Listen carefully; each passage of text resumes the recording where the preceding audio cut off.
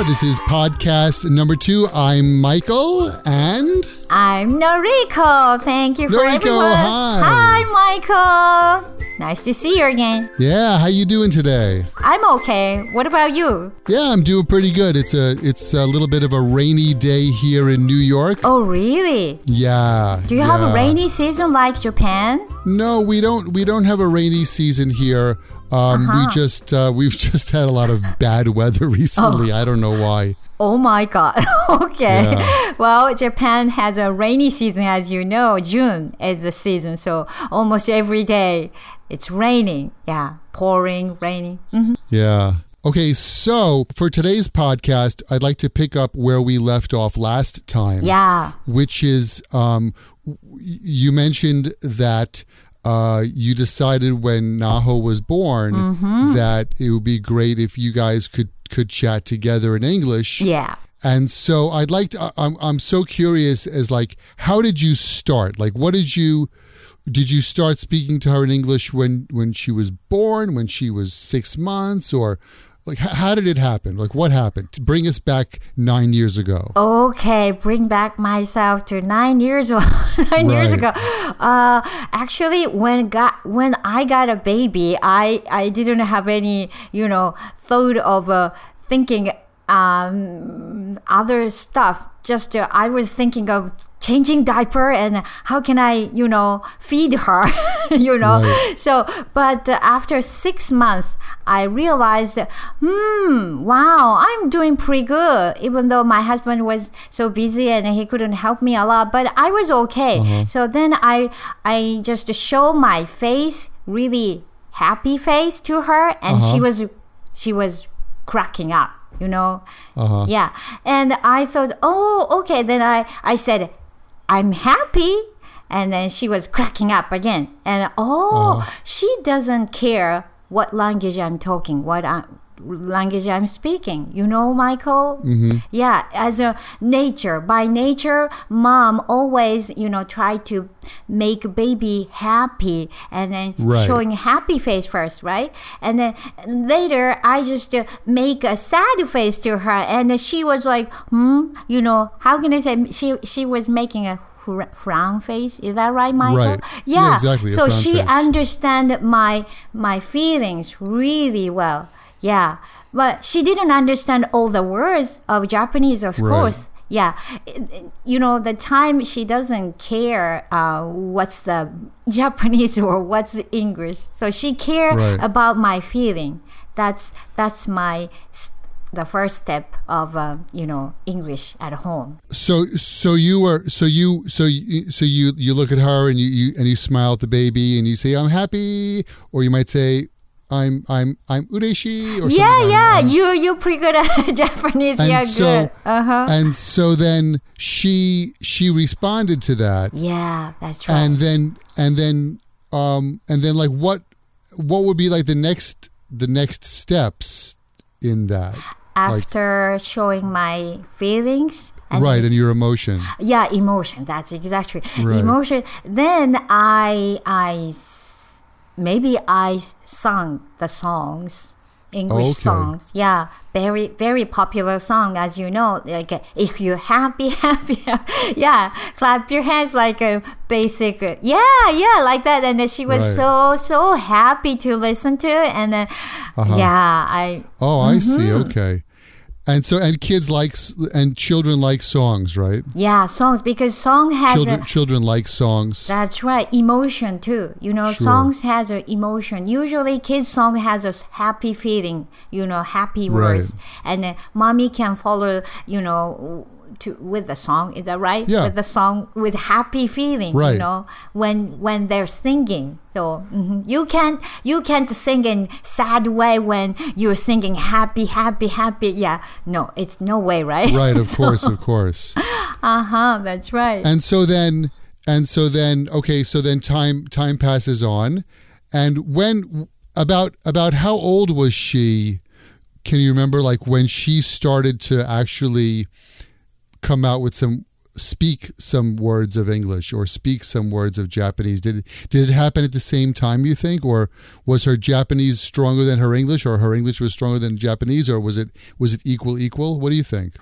Okay, actually, her English came first. Wow. Yeah. I remember it was really amazing, but around her except me, there are all people speaking Japanese. And my husband spoke Japanese to her when he came, from work. Right. So she understand, but mother is stronger.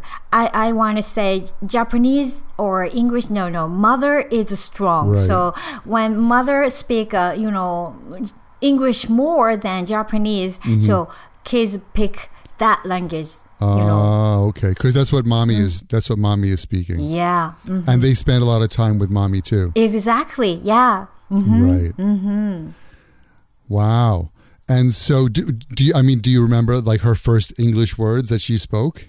Well, it's really simple, mommy, like that. Yeah, mommy. Yeah. So I took that sound in English, but maybe most Japanese think, oh, that's also you can count it in as a Japanese, maybe. Right. Yes. Mommy, all the world people call mom or mommy. Yeah, no matter what language you speak, right, Michael? Right. That's the universal. Yeah, word universal, right?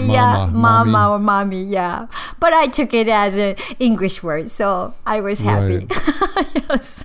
That's great. And I think and I think children at that age, let's say around 2 years old, I think that they're not like adults. They don't intellectualize the language, and they don't say, okay, well, daddy speaks Japanese and mommy speaks English, or these words are English and sono kotoba wa Nihongo.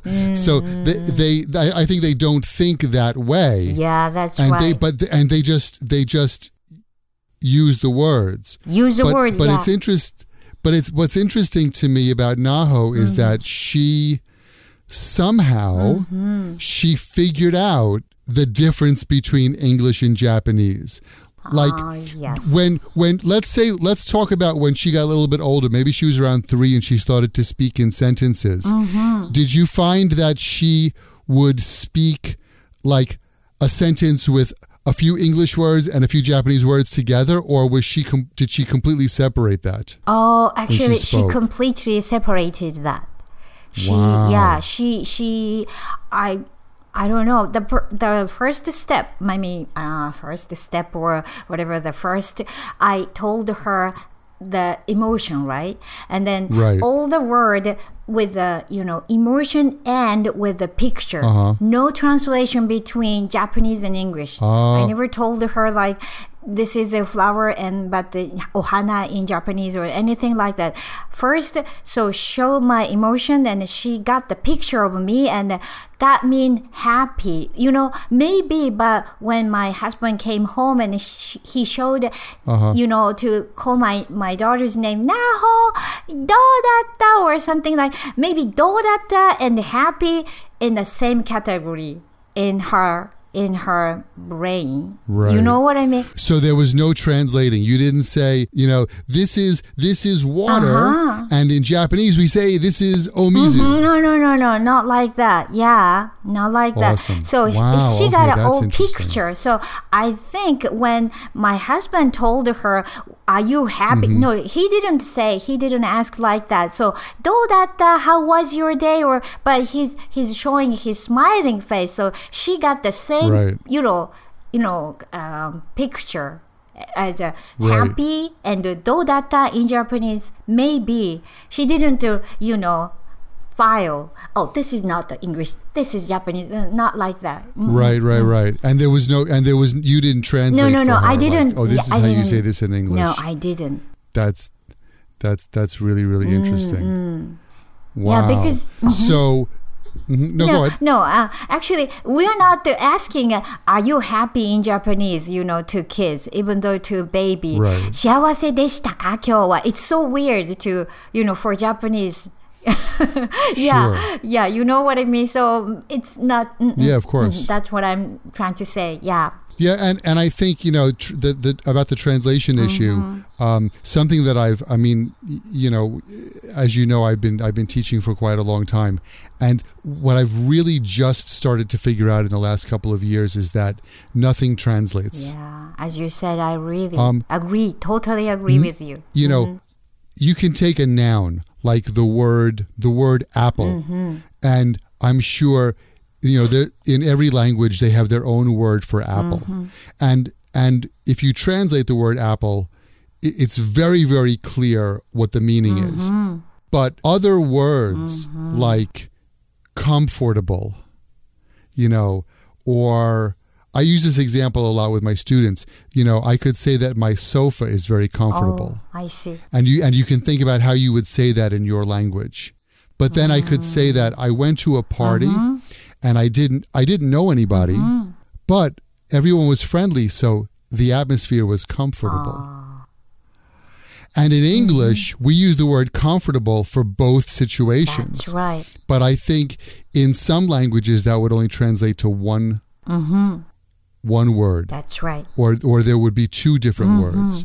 So things don't really translate. So it makes sense that children can learn English without necessarily having somebody say, well, if you want to say that in Japanese, or you want to say that in French, do it this way. Or we say, they say apple in English, but in Arabic we say blah, blah, blah. Yes. So and to be honest, I think a 3-year-old doesn't have a concept of the word translation or what even that would mean. Exactly. That's a very abstract concept for a child. That's right. Yeah. When they're very little, of course. Yeah.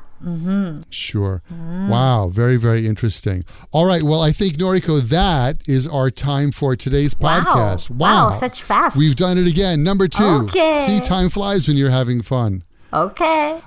Next time, for the next time, I think what I'd like to do is I'd like to talk more about things that you can do with English at home, like tongue twisters and Mother Goose. Oh, I need to prepare for that. Okay. Thank you, Michael. So we can talk about that next time. Hey, if you'd like to get more information about English at Home is Fun, please visit our website at englishathomeisfun.com. Yeah, on the website, you can learn more about this podcast and send us your comments and questions. That's englishathomeisfun.com. Hey, thanks, Noriko, and thanks everyone for listening today. Thanks everyone for listening. Once again, I'm Noriko. And I'm Michael, and this is English at Home is Fun. See you next week.